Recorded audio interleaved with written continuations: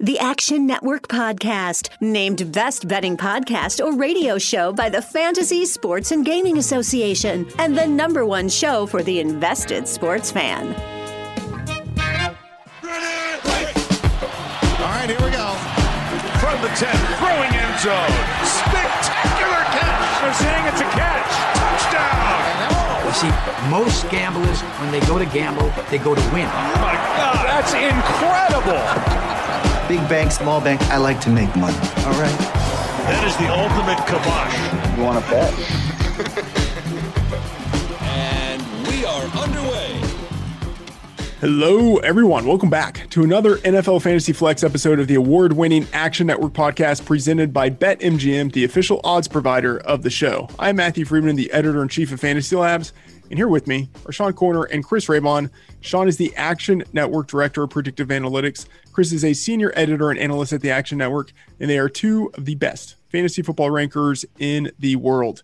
In this episode, we are highlighting the players at the top of our Week 12 rankings in the fantasy tool at Action Network. We're discussing the guys we're high and low on and looking at how they do in our Fantasy Labs models, and we're speculating on some player props. Gentlemen, it is Thanksgiving week, which means four things. One, pie. From Thursday to Christmas, that is the short window of time each year when it is officially acceptable to eat pie for breakfast and really at any meal of the day. So that is something to be thankful for. Two, we have football all day on Thursday. Three, as my gift to the fantasy industry for Thanksgiving, I've decided that I'm not going to force anyone to be a guest on our show this week because it is such a busy time of the year. So everyone in the fantasy industry, you are welcome. And then number four, and maybe most importantly, for Thanksgiving, the Action Network is offering our best price of the year on pro subscriptions, 50% off, which means that for just $49.99, you can have a full year of access to the fantasy rankings and projections from Sean, Chris, and me. And if you subscribe now, we've got you covered for the fantasy playoffs. And also, you'll have access to our award-winning draft kit next year, as well as all of our content. So go to actionnetwork.com for your 50% discount. Sean, how is it going? Do you have any Thanksgiving plans you care to divulge? I don't care to divulge too much, but it's going to be a very, very, very small Thanksgiving, socially distant, COVID-friendly Thanksgiving. So it's going to be a lot more chill this year. Yeah. Raybon, what about you? I'm just going to be working at Action Network, pumping out NFL content, watching football. And I'm not going to lie, though. I definitely, for about 4 or 5 months now, COVID, you have these restaurants open late delivering that didn't used to. So I've been dabbling in 4 a.m. apple pies for pretty much since the pandemic started. So I got a head start on Thanksgiving. That's dangerous. And 4 a.m. that's, if you're an early riser, I know you're not, you're like up, but it's like 4 a.m. For some people, that's breakfast. So you have been technically having pie for breakfast for months now. I'll be honest. Full disclosure, I normally go hard for pies, starting Thanksgiving all the way into Christmas. And then, of course, Christmas, there's some not Thanksgiving pies, but like leftover pies after Christmas. So really it's, into the new year. And so I am not going to do that. Like I'm resolving not to go pie crazy this year for Thanksgiving because I know that's just 10 pounds of pie that I'm basically just going to add to my body. And so I'm going to try to avoid that this year. All right, guys, let's get into the show and talk about the quarterbacks that we have at the top of our Action Network rankings. Deshaun Watson, Russell Wilson, Patrick Mahomes. Those are the guys right now. And I should say, this is early in the week as we are recording this, kind of pull back the curtain. Chris Raybon is always late submitting his rankings. And so I'm looking at the rankings right now and they haven't totally updated yet. I will actually need to go into the spreadsheet to see what the real rankings are. But those are the guys that we have at the top of our rankings right now. We will update throughout the week as news comes in, et cetera, et cetera. Raybon, because you are always the last to input your rankings, I'm going to let Sean Koerner go first for the entirety of the episode. Hopefully he snipes all of the guys you want to talk about. Sean, who are you high on for week 12 at the quarterback position? So I'm high on Deshaun Watson for this Thanksgiving slate. I still like him at his hefty price of $7,400. They're going to be at Detroit. So, we kind of need either DeAndre Swift, Kenny Golladay, or Danny Amendola, some form of those three to return here so that they can, make this more of a shootout. But with Randall Cobb out, it narrows the stacking options for Watson quite a bit. So certainly Will Fuller, Brandon Cooks, even Jordan Akins stacks make a ton of sense in this 3-game slate. And, Deshaun Watson has been on absolute fire since Bill O'Brien was fired. Of course, he had that one game blip in Cleveland where the winds were over 30 miles an hour, so I forgave him for that. But he continued his torrid pace last week, so I'm going to write him again here. And then the other guy is Daniel Jones at 5,500 at Cincinnati. Now, you probably shouldn't play him in cash. You should, you might have better options in season long, but he is absolutely a GPP play this week. Before their bye in week 10, he ran 9 times for 64 yards and a touchdown, and quite a few of those were designed runs. And then there was a couple plays near the goal line where he was lined up in shotgun and, designed goal line runs similar to what we see with Cam Newton in New England. So he has a ton of rushing upside right now if they plan on doing this going forward, especially at Cincinnati where they're 5-point road favorites. So he's a high upside play this week if he can start to be somewhat like Cam Newton in terms of rushing ability. Yeah, if you look at Daniel Jones, he's definitely popping in the DraftKings models that we have at Fantasy Labs, in part because he's obviously one of the cheaper quarterbacks on the slate. And then, Sean, I'm with you entirely on Deshaun Watson. He's the guy that I was going to highlight. Great matchup against the Lions. And you mentioned the splits with and without dear departed B.O.B. And really it's even you can look at the first 3 weeks of the season when he just had that brutal stretch of going against the Chiefs, the Ravens, and the Steelers. After that, from week 4 on, he's really been lights out except for that one wind impacted game in Cleveland. So absolutely with you on Deshaun Watson. I actually have him as the number 1 quarterback for the entire week. So really like him quite a bit. Raybon, who do you like?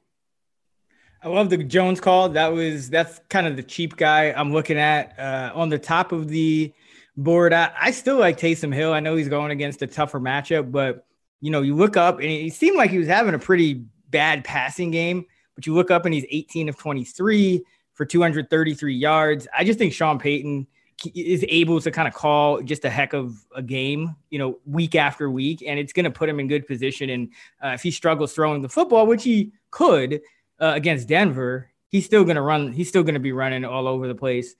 So I still like him at 6,200. And then I like both quarterbacks in the Chargers-Bills game.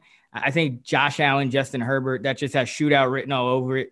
Both of these teams are bottom 5 in fantasy points allowed to opposing quarterbacks. So you have Patrick Mahomes at 8K against one of the best pass defenses. He'll probably still crush, but a little riskier. I love Allen and Herbert right under. Raybon, to your point about Taysom Hill, it feels like at this point, Sean Payton is in God mode, just in terms of his backup quarterbacks, where he can just do anything with them and they produce. And now we're going to see, I would say, sort of like what we would have imagined the best case version of Tim Tebow. Like that's what we're going to see with Taysom Hill in Denver this week. He's much like Tim Tebow couldn't That's throw. what I'm saying. The best case version of Tim Tebow, what everyone would have wanted Tim Tebow to be. That is what we're seeing out of Taysom Hill. I'm not meaning it as slander or anything like that. I'm just saying like Tebow mentioned is slander. Like the uber best case scenario, like of what could Tim Tebow have been if things had gone well in his career. That's sort of the Taysom Hill trajectory of a guy who's sort of like this utility player who actually at this point looks like can throw the ball. Maybe, but he still doesn't seem like all that great of a thrower, but you look at the numbers and he had, a completion percentage that would make you think, hey, this guy can actually play quarterback. Anyway, I'm just saying this was meant to be sort of like a transitionary statement. All right. I'm just saying. Yeah. So who do you think? Do you think sort of Josh Allen? Do you think that's the more accurate assessment? I would say a lot closer to Josh Allen and Tim Tebow. I mean, Tim Tebow I don't think about Tim Tebow when I think of NFL quarterbacks. Like I think Tim Tebow. Taysom Hill was not an NFL quarterback until this past Sunday.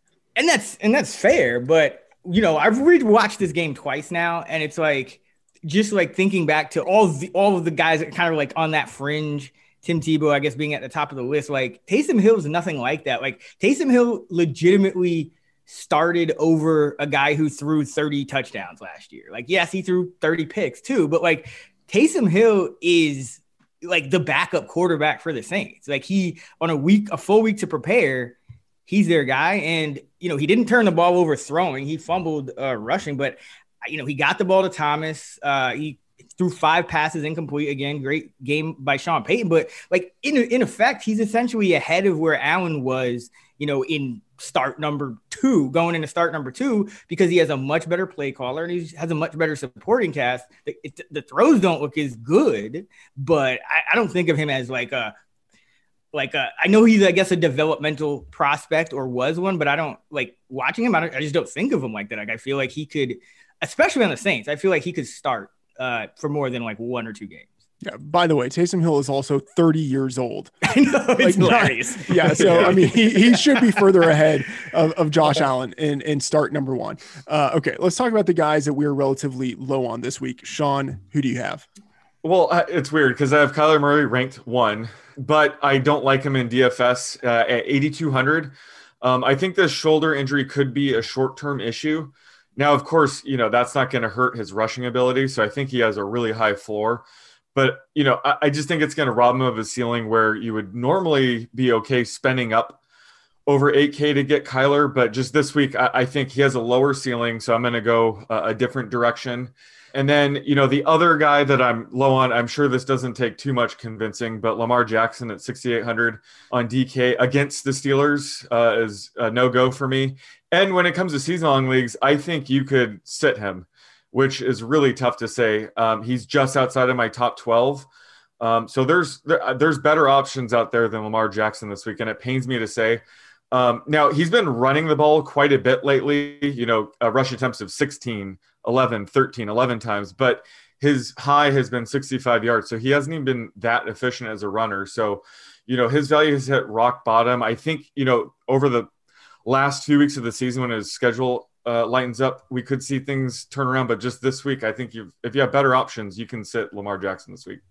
Yeah, Sean, with you on Lamar Jackson, I've really been off of him for weeks to the point to where I can't even mention it, or I shouldn't mention it on the podcast because he's like been the guy that I've mentioned for so long. So I will talk about Carson Wentz, and I could see some people really being on him this week because of the matchup against the Seattle Seahawks. And so the matchup, you can't have a better matchup, but this is really just sort of like putting a flag in the sand and saying like, I'm out on Carson Wentz. Like regardless of the matchup, I do not think that at this point with the weapons he has around him and just the state that he's in, that he can maximize what we would expect out of any other quarterback in this matchup.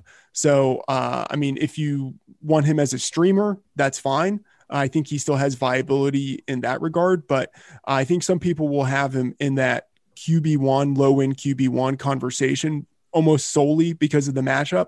And I just will not be there with those people. I think of him more as a maybe high end QB2, like someone you can stream, but you would hope to be able to have better, sure options for someone you're starting in week 12.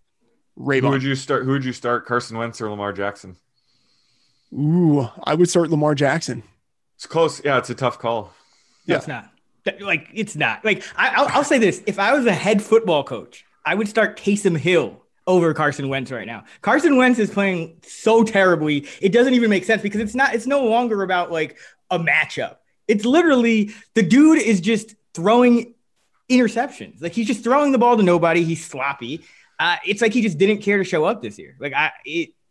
Lamar Jackson wants to win. Lamar Jackson wants to get to the playoffs. Lamar Jackson wants to avenge this loss, a couple of weeks ago to the Steelers. Like this is a time for him to unleash himself. Like what else are they going to do? Like they're throwing a Dez Bryant out there. Like I think Lamar can get there, with rushing upside alone, even in a tough matchup. Whereas Carson Wentz, he could have the best matchup in the world and throw 3 picks. Like I would not do it. I would not start. Do you think any of those were any of those interceptions last week due to the rain? I haven't rewatched them, but I know it was due pretty. To Carson Wentz. I was watching. Okay, well, it's just and it's been inexplicable. Like I don't know what went wrong. I don't know if it was like it just like the offseason just didn't give him the chance to prepare the way he usually does, but he's just playing like horrible football. Like, and I don't usually say that about guys. I'm usually like, all right, he had a bad game, he'll bounce back. It's normal variance. But like, this is just week in and week out. Carson Wentz is just losing games for the Eagles. Raybon, would you say that you don't know what went wrong? Nailed it. That was horrible. That was so bad. I just had to. Raybon, who are you low on this week? Man, I mean, now I feel like just saying Carson Wentz because if people are gonna be like that high on him, like, you know, inside the top 10 type high, I don't think that's warranted. I think he's like a fringe streamer at best. And but I also think, you know, looking at the DraftKings main slate, you have Mahomes, you have Kyler banged up, Mahomes in a tough matchup, Josh Allen, Justin Herbert, and then the next guy is Tom Brady. And I just don't think you do it with a guy that doesn't run the football at that price. You know, $100, $200 cheaper is Cam Newton in what could be a shootout. And Newton's now thrown for over 350 yards a couple of times. So it's not like he can't do that. You have Taysom Hill. So Teddy Bridgewater, you know, he's banged up. We'll see how that goes. I think he's a little overpriced as well. But Tom Brady at 6,600 as the QB5 on the DraftKings main slate. Like, I get Derek Carr had a good game against KC. That's still a very good defense. And Brady's not giving you anything with his legs. But Carson Wentz, that's the guy. Just be careful. Yes. Okay.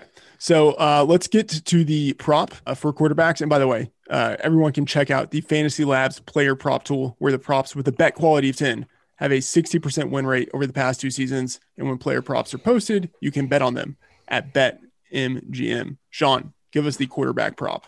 We have to go Taysom Hill passing yards at Denver. I had something creative planned for him at tight end, but it looks like ESPN is getting rid of his tight end eligibility. So he's QB only now. Over under 227.5 passing yards. I will go over, but just barely. I have this around 230. I have it in the 2 teens, so I'm going under. I have him running the ball a little more, I guess. I think Denver should be able to cover a little better than Atlanta. So I think he'll continue to scramble. And I think, you know, you watching that game, they dialed up a ton of bubble screens. You know, even with Michael Thomas going over, I think it was 104 yards. Taysom Hill still threw for 233. So, you know, usually when you have a receiver go over 100, the quarterback should at least get to like 260, 270. So I think Taysom Hill can smash without necessarily throwing for a ton of yardage. So you have him closer to like a Tim Tebow type of projection? No, I just think like Sean Payton's play calling, you know, isn't going to necessarily necessitate a huge passing day. And remember, like if he doesn't complete that bomb to Sanders, you know, that even his numbers in the last game look different. Plus you have Denver with Drew Lock at quarterback, and Drew Lock has just been an interception, just turnover machine. And so I fear that we could see a couple of short fields for the Saints, or it's more likely than it is in most games. So yeah, like, but this has not, like, I still have Hill ranked number 8. So I still love Hill this week. And I think you have to go with guys like him who have that rushing ability. Or a guy like, you know, Wentz or even Brady, really. Sean, I don't know if you have this right there, but how many plays do you have the Saints projected for this week? Because like for me, that might be kind of one of the questions in terms of like what determines this. I have that in a completely separate file and I haven't fine-tuned that yet. But yeah, I agree. That's going to dictate this. And I'm kind of with Raybon, thinking this will be a more run-heavy game script. You know, Denver's going to have film on Hill, so I think they're going to have to mix it up a bit. I could see them, you know, using Alvin Kamara in the passing game this week. That would probably be a good idea. But yeah, just projecting the Saints right now is one of the most fascinating things for me. So I thought the way Raybon was talking, I thought he'd be all over this. So I'm surprised to hear him under. I mean, you know, I'm like somehow a very conservative projector. Like this, I feel like this always happens to me. I'm like, yeah, I like this guy. And I'm like, but I actually have it a couple of yards under. So that's just how my projections go, I guess. All right, let's get to the running backs here. The running backs at the top of our rankings, we have Dalvin Cook, Derrick Henry, James Robinson. You could make a case for maybe a couple other running backs who could sneak into the top 3. Sean, who are you high on this week? I'm high on James Robinson at 6,300 at home against the Browns. I feel like as a fantasy community, we still take him for granted at this point. What he's done this year is just incredible. Just to be a elite RB1 on such a bad team. Brandon Linder returned last week, which should only help him going forward. And he did well in that tough matchup against the Steelers. So, the Browns, despite them being a tougher matchup, they're going to seem easy this week in comparison. They're going to be without Myles Garrett again.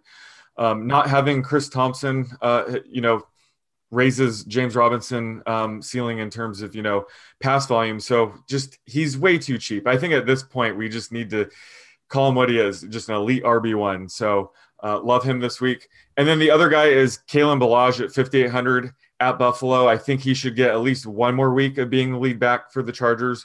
It's pretty clear that Josh Kelly and Tromian Pope are just change of pace backs at this point.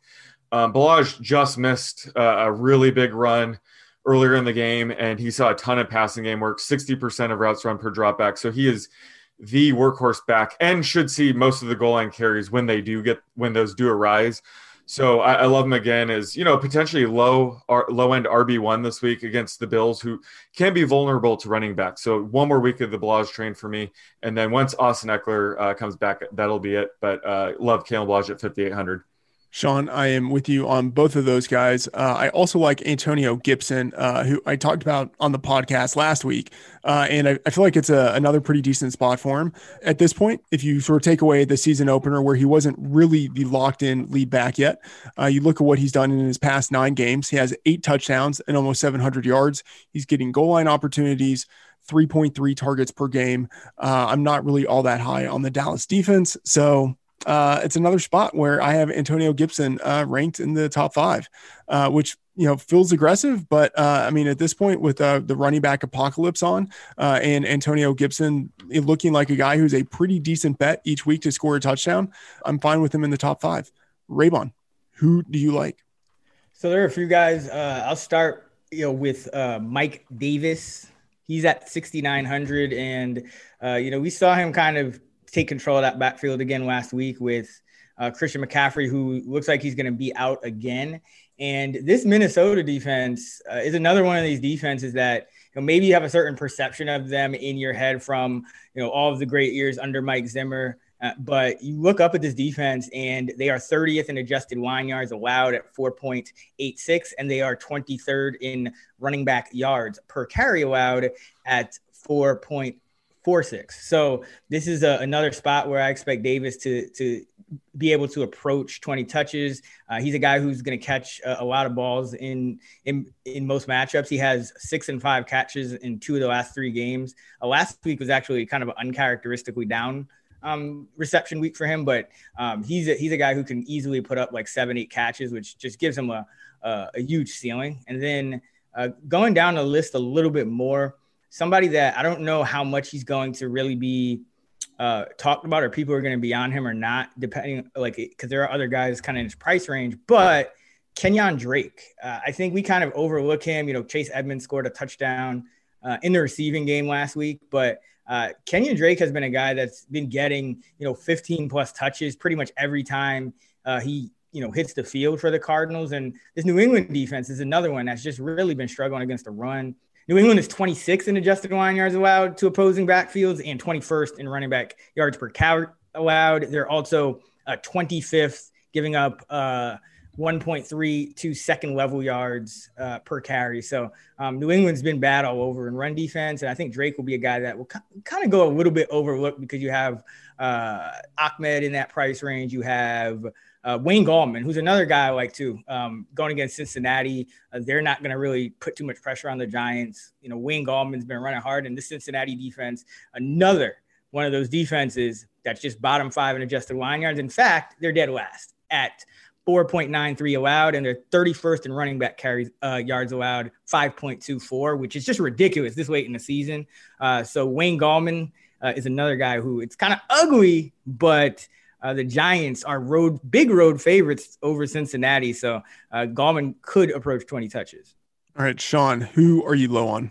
I'm low on Clyde Edwards-Helaire. 6,400 at Tampa Bay is a bit too pricey for me. Obviously, this is a tough matchup for running backs. But we really haven't seen the receiving work you'd want to see from Clyde Edwards-Helaire. He only ran a route on 35% of the dropbacks last week, which is the same as Darrell Williams. And even Lev Bell had 21%. So it's pretty even timeshare there. He was able to bail himself out with a couple of touchdowns, but even Lev Bell took away a goal line carry from him. So you don't want to be leaning on rushing touchdowns in a Patrick Mahomes-led offense. So I will be fading Edwards-Helaire this week. And then the other guy is Gus Edwards, who, he's a solid RB2 play this week and season long. He's pretty much a free square for the Thanksgiving slate at 4K. But if you're in GPPs, one way to get leverage against the field is fade Gus Edwards here. The Ravens are 4-point underdogs. They could get behind. This could turn more into a Justice Hill type of game. So I think there's paths to Gus Edwards busting even at this price. Obviously, the Steelers have a solid run defense, but this game could get away from the Ravens. And if Gus Edwards doesn't score a touchdown, he doesn't really see the receiving work to hit value otherwise. So he's a potential fade in GPPs for me. But in season-long leagues, you think he's pretty much a must-start? Absolutely, right? A must-start RB2. Yeah. Especially this time of year where there's so many injuries and whatnot. Like Gus Edwards, if you have him, you're playing him this week. Yeah, agree. That's where I am with him. A guy I am low on, Alvin Kamara. We talked in mentioning the quarterbacks and Taysom Hill about how Alvin Kamara was just not a part of the receiving game last week. And maybe that changes a little bit, but it looks like that was something that is just sort of a built-in part of that Taysom Hill, Tim Tebow-esque offense where they're just not giving the ball to one of the best pass-catching backs in the league.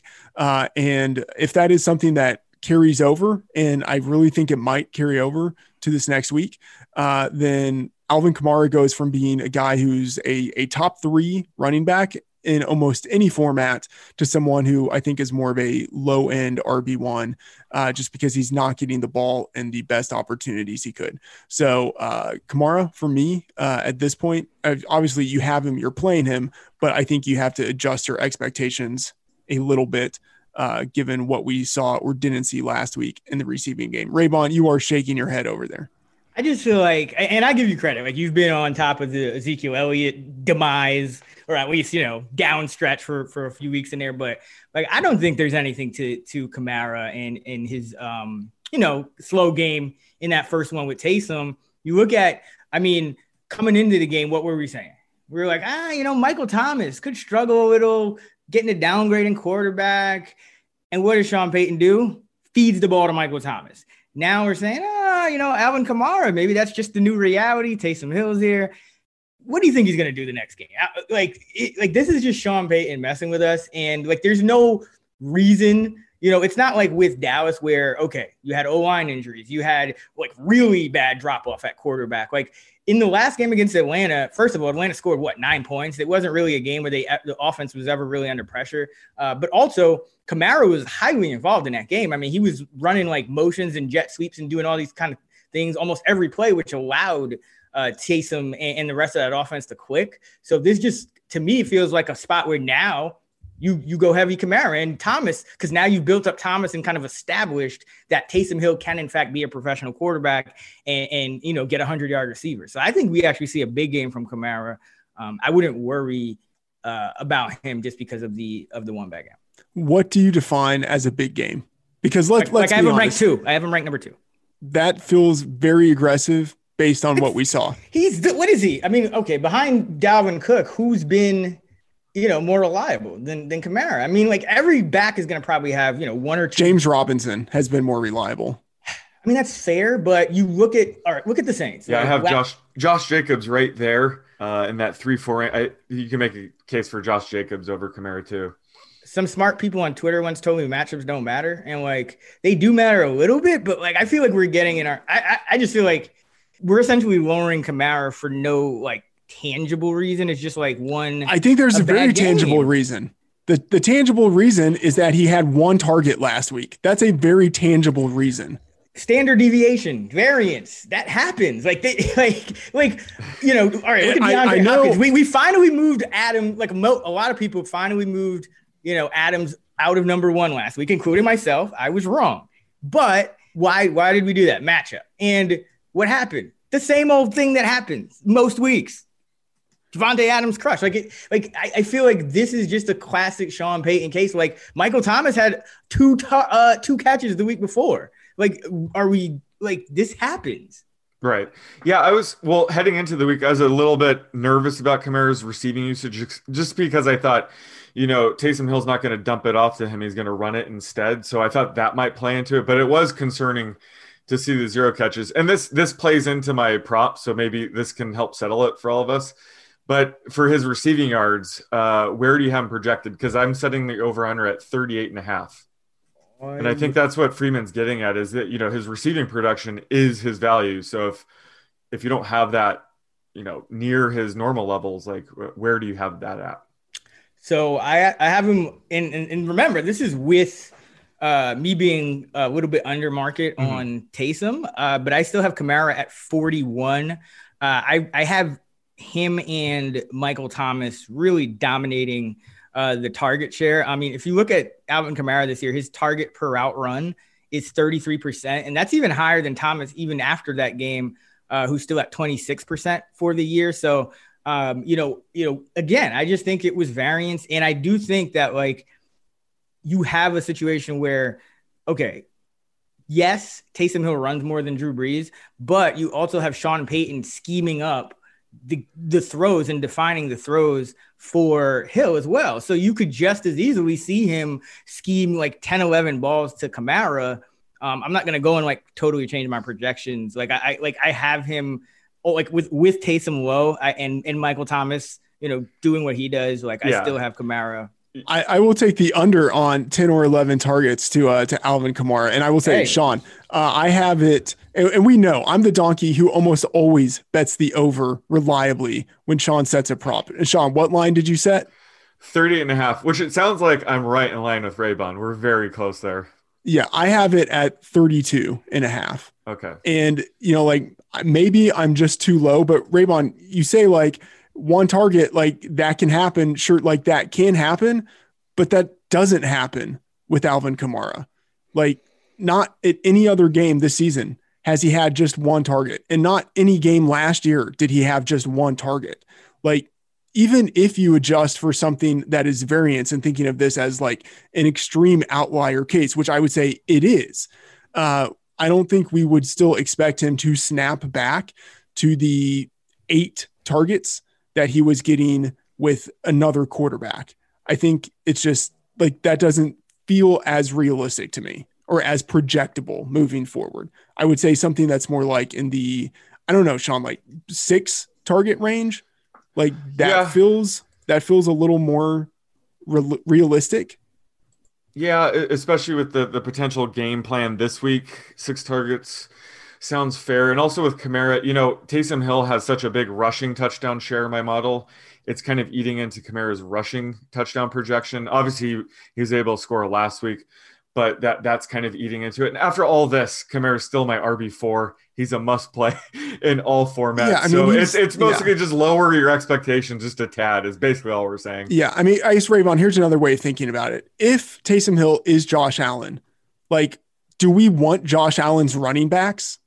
When they're Alvin Kamara getting coached by Sean Payton. Yeah. Like, I mean, I get what you guys are saying. And I'm pretty in line, I think, with Sean's projections and probably yours too, Friedman. It's just like, I'm not panicking on Alvin Kamara. Like, I think it's a totally different situation from even, for example, an Ezekiel Elliott, who like he got a downgrade in things that would actually help him run well, like an offensive line or get close to the end zone, got like a bad quarterback. Like this Saints offense is still going to be moving the football. And again, like I just think he could just as easily as he had that one target last week. What I'm saying is he could have 10 or 11. I'm not saying that's the median projection. I have him projected for 4.4 catches for 41 yards. So, that's nothing crazy, but he's still my RB3. And I just like, I mean, to put it in perspective, what was the prop last week? JD McKissick's receptions, right? Mm-hmm. And it was like, coming off these 2 huge games, and it's like, gotta probably go over with that, right? Like, and then what happened? He caught like 3 balls, and it's like, this is just what happens at this time of year. Now that we are, kind of 2/3 into the season, we're going to see, an outlier would represent like a 10% outcome at this point. It's getting close to where you would expect, even a normally distributed variable to have that one outlier. So I'm just not taking it too seriously, that the one game with Kamara. All right, Raybon, I don't think we actually even got to a guy that you were low on this Melvin week. Gordon. Who are you low on? Melvin Gordon. I like Melvin Gordon last week. He had a good matchup. Miami's a really bad run defense. I think they're 29th in DVOA. So they're exploitable on the ground. The New Orleans Saints are not. This is just a complete night and day opposite matchup for Melvin Gordon. In fact, the Saints in PPR formats are right there with the Bucs, allowing the fewest points to opposing backfield. So this is just a really good run defense. It's part of the reason why the Falcons, even though me included, liked them last week, they just couldn't get anything going on the ground. And they're actually number one. They're actually number one in fewest points allowed to running backs. They've allowed only 66 yards per game to opposing backfields combined. So it's just a really tough spot for Gordon. I think people may see the big game last week and maybe try to chase against the Saints. You think, it could be a high scoring game. Maybe, things happen, but I think he's a stay away this week if you can help it. The NFL season is upon us, and our friends at BetMGM Sports are offering Action Network podcast listeners a great sign-up offer. Just make your first deposit using the bonus code ACTIONPOD and receive a 100% deposit match up to $500. They've got parlay bonus payouts, live betting markets, daily odds boosts, all sorts of great stuff. So download the BetMGM app today or visit BetMGM.com to sign up and use the code ACTIONPOD to double your bankroll with a 100% deposit match up to $500. As a reminder, you must be 21 or older and physically located in the great states of Colorado, Indiana, New Jersey, Nevada, or West Virginia. Please gamble responsibly. Gambling problem? Call 1-800-522-4700 in Colorado and Nevada, 1-800-GAMBLER in New Jersey and West Virginia, or 1-800-9-WITH-IT in Indiana. Promo offer not available in Nevada.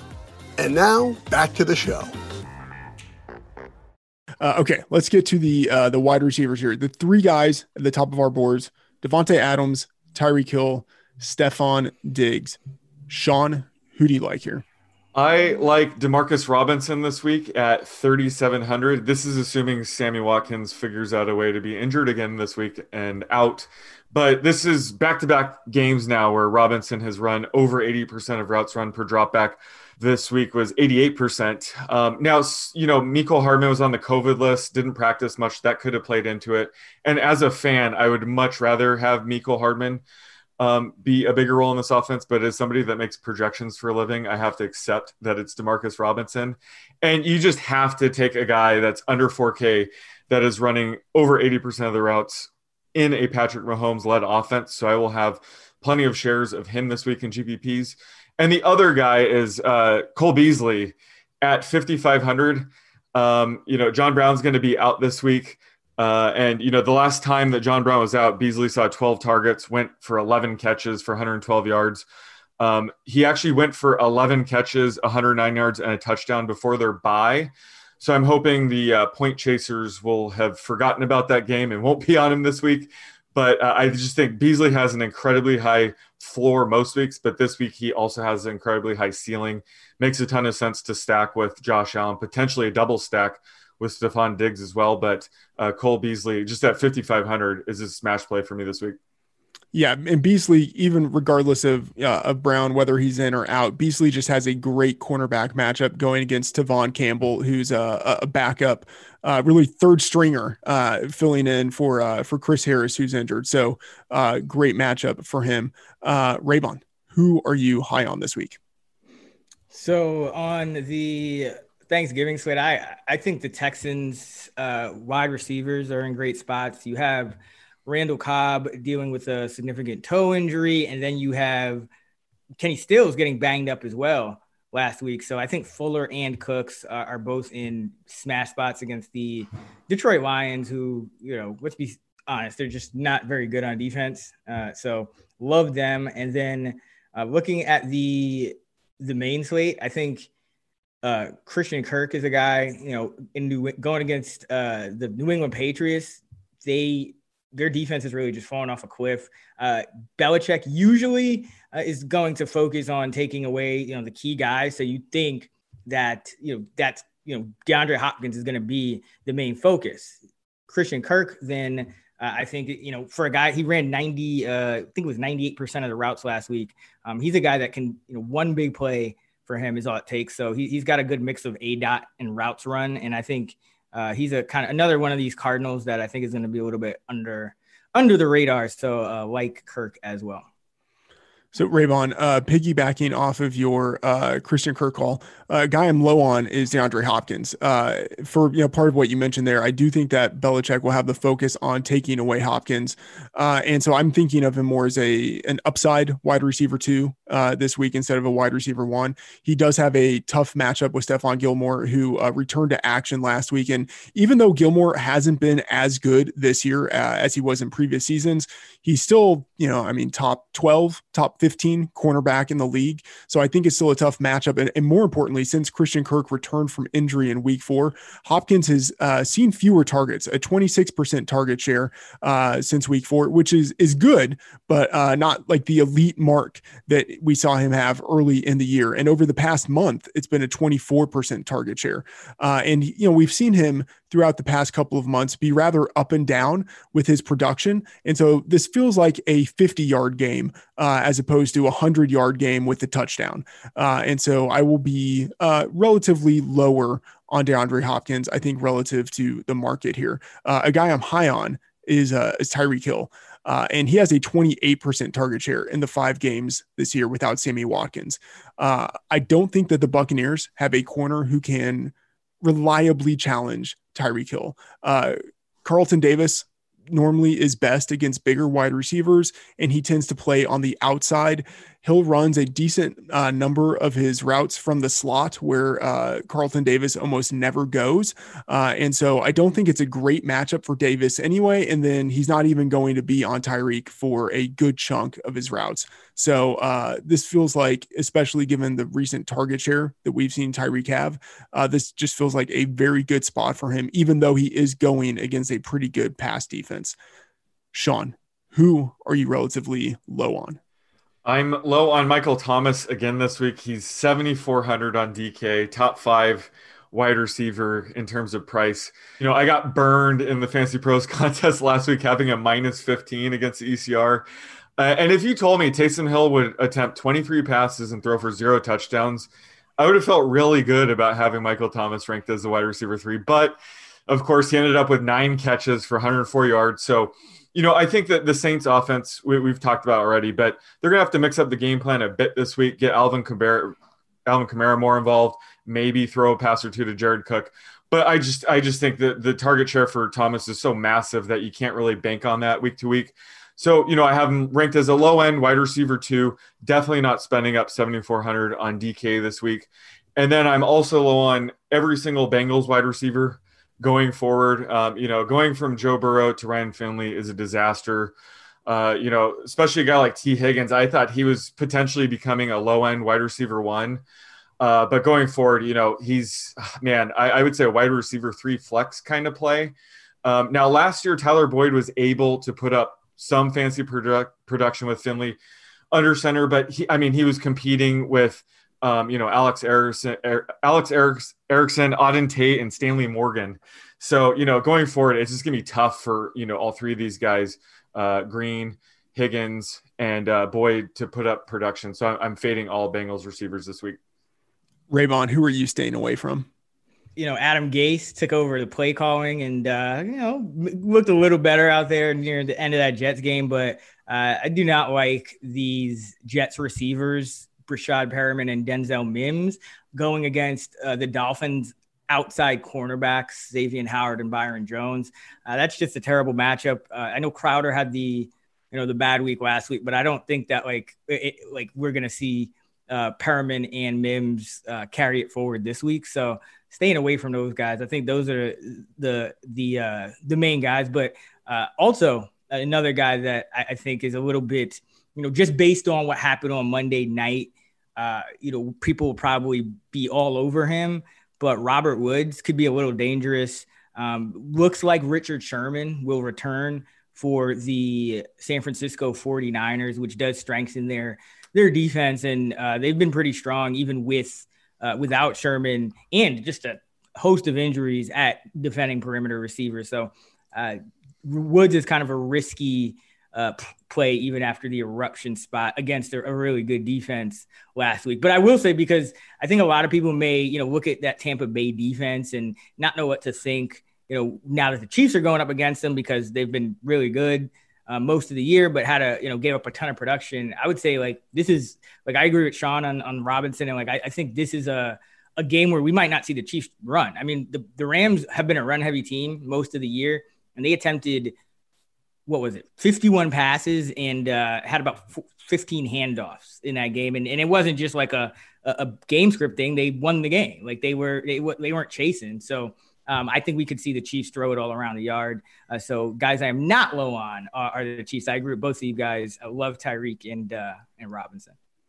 Yeah, and Raybon, to your point about the Jets wide receivers, and you have Adam Gase there going against his former team.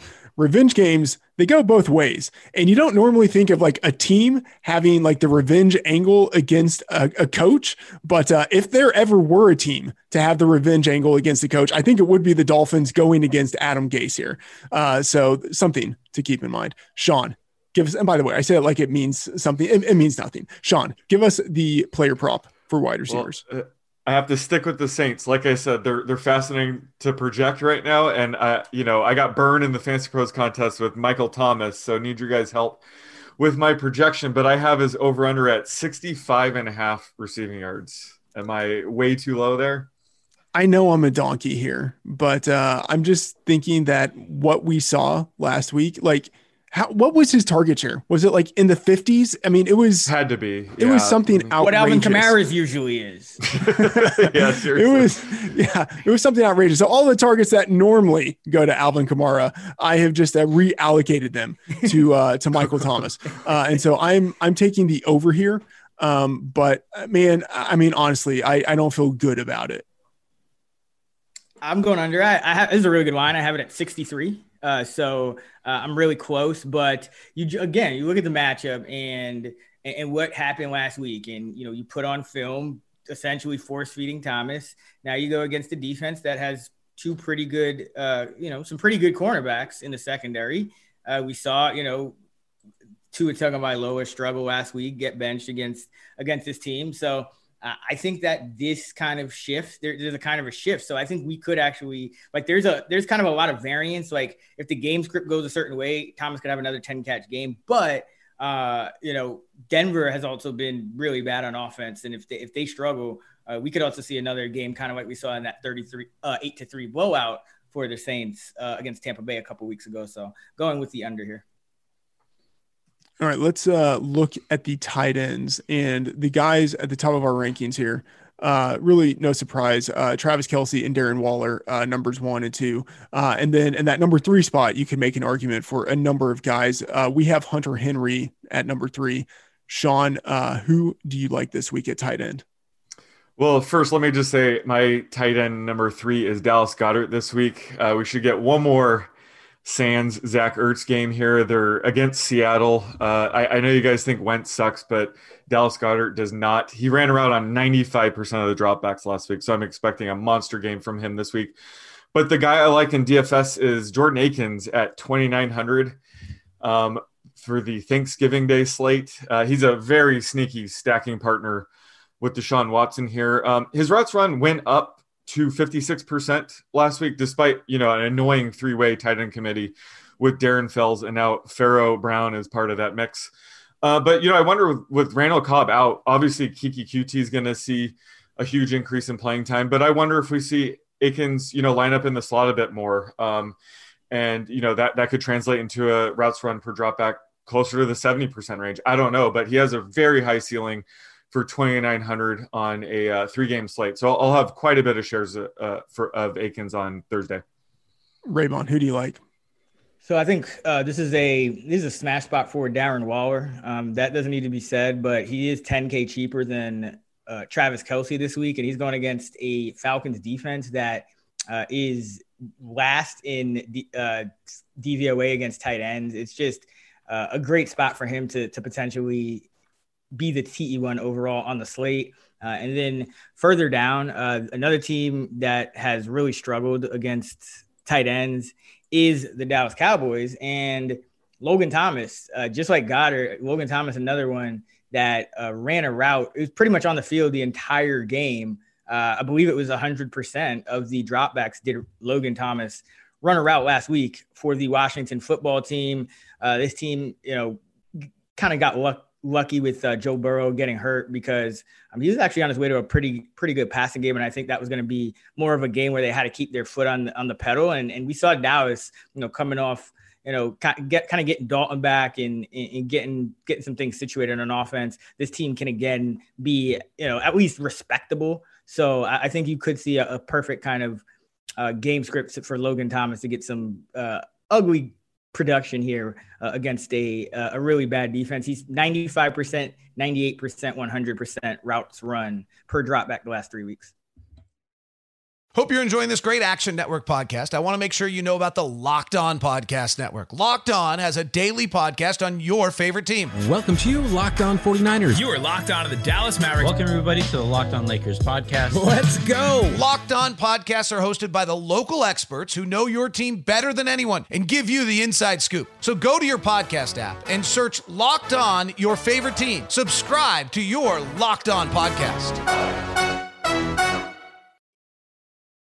All right, a guy I'm high on is Hunter Henry. I have him number 3. And looking at our rankings, Raybon, you also have him number 3 there. He's consistently in the 6 to 8 target range, which for a tight end at this time of the year makes him a near god. And he's going against the Bills, who have one of the worst tight end defenses in the league, especially with Matt Milano, linebacker, on injured reserve. Milano is eligible to return, but I'm skeptical that he actually will return this week. So I'd say just be sure to keep an eye on that. But assuming that Milano is out, I will gladly take 6 to 8 targets going against this defense. Sean, who are you low on? I am low on Evan Ingram at 4,500. He just seems a bit too pricey here, especially since, like I mentioned, the Giants are 5-point road favorites here against the Bengals. I don't expect them to need to throw too much. And Golden Tate seems to be out of Joe Judge's doghouse. So it's going to be tough to, feel Sterling Shepard, Darius Slayton, Golden Tate, and Evan Ingram to all have useful production in a matchup like this one. So, I'll be going elsewhere at tight end this week. Raybon, who are you low on?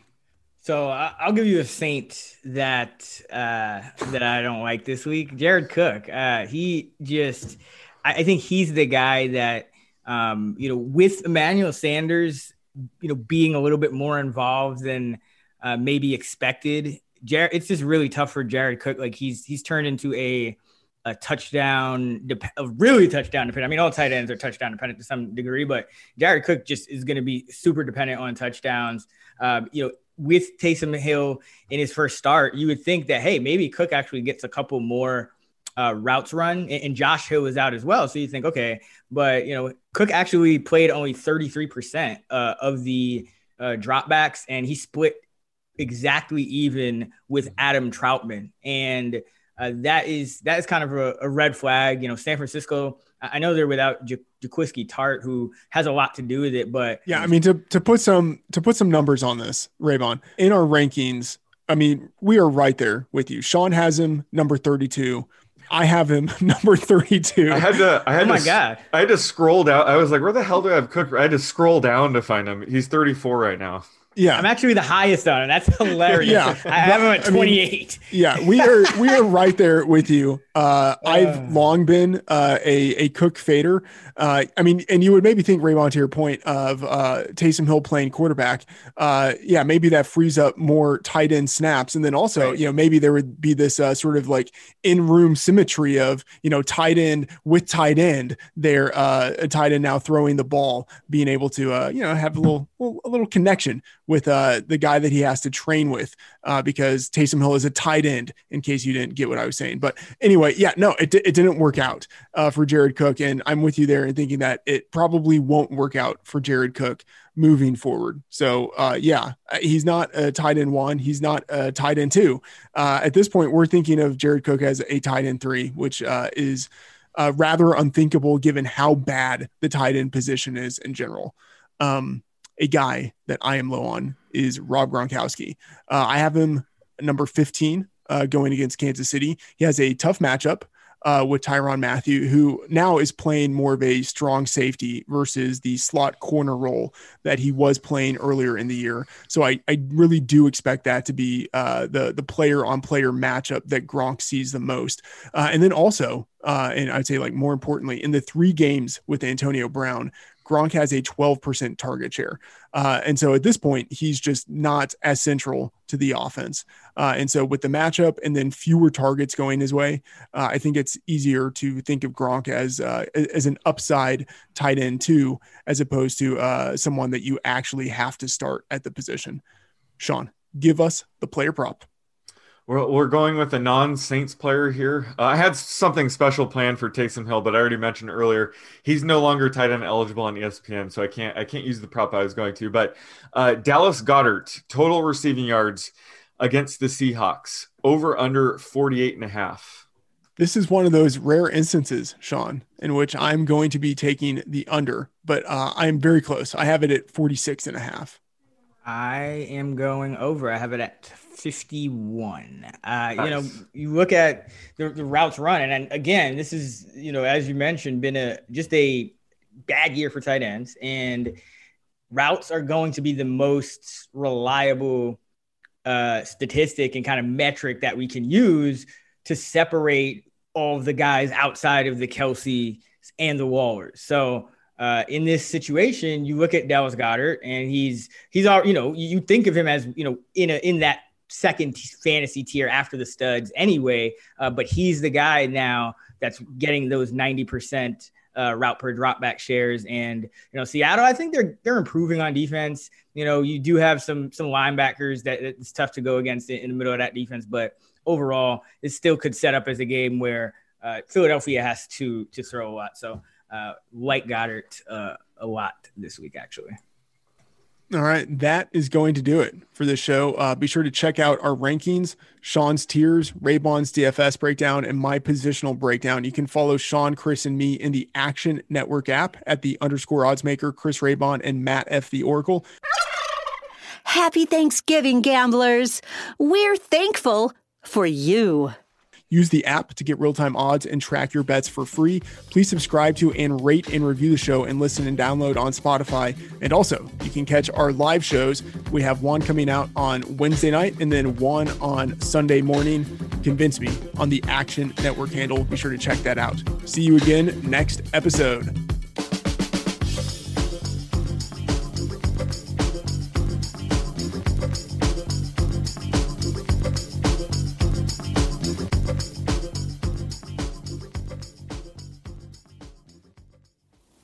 We're finished talking.